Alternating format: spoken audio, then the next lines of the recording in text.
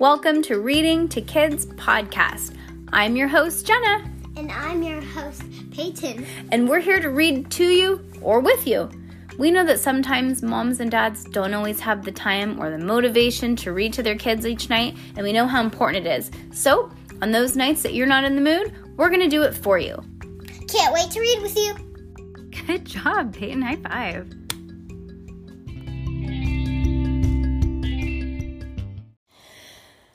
Well, that's it. Peyton saw Santa today. Right, Pey? Peyton saw Santa. Yeah, yeah, yeah. She saw Santa. Yeah, yeah, yeah. Right? Hello? Tie. Oh, she's tie. That means tired in Peyton language. And also mom language, huh? All right. We're on book number 4, and this book is called Heidi Heckelbeck in Disguise. Obviously, we are starting on chapter 1. Ready? Oh, she's already yawning. She's not going to last long, people. All right. I see a pumpkin. I have a feeling that this is going to be a Halloween-themed book, which is exciting because we're going to work our way to Christmas. Oh, I wonder if we'll read the Christmas one on Christmas. Well, actually, we're having a fake Christmas. You're going to be with your dad on real Christmas this year, huh? Okay. Chapter 1. Witches honor witches, ghosts, and one big old Grumposaurus.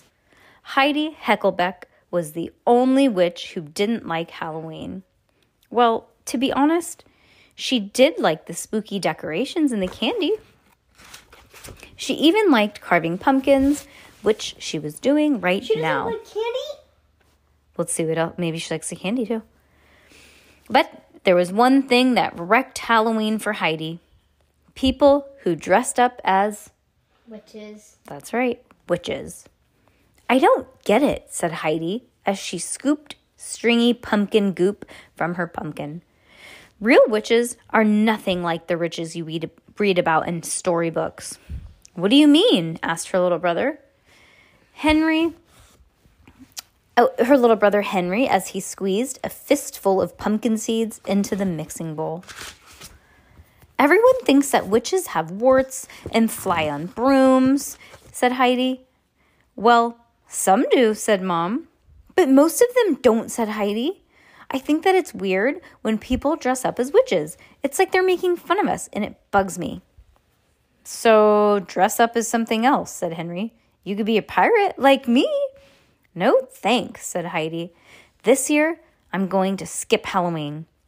Are you crazy? Henry asked. You won't get any free candy. Oh, drat, thought Heidi. Henry's right. I love candy. Oh, there's your answer. But I won't get any if I skip Halloween. But the idea of trick-or-treating with kids that's dressed up as witches is worse. Halloween is off for me. Then she looked at Henry with sweet puppy dog eyes. Will you share your Halloween candy with me? Heidi asked. Hello? Did your brain just fall out? Henry asked. Pirates do not share their booty.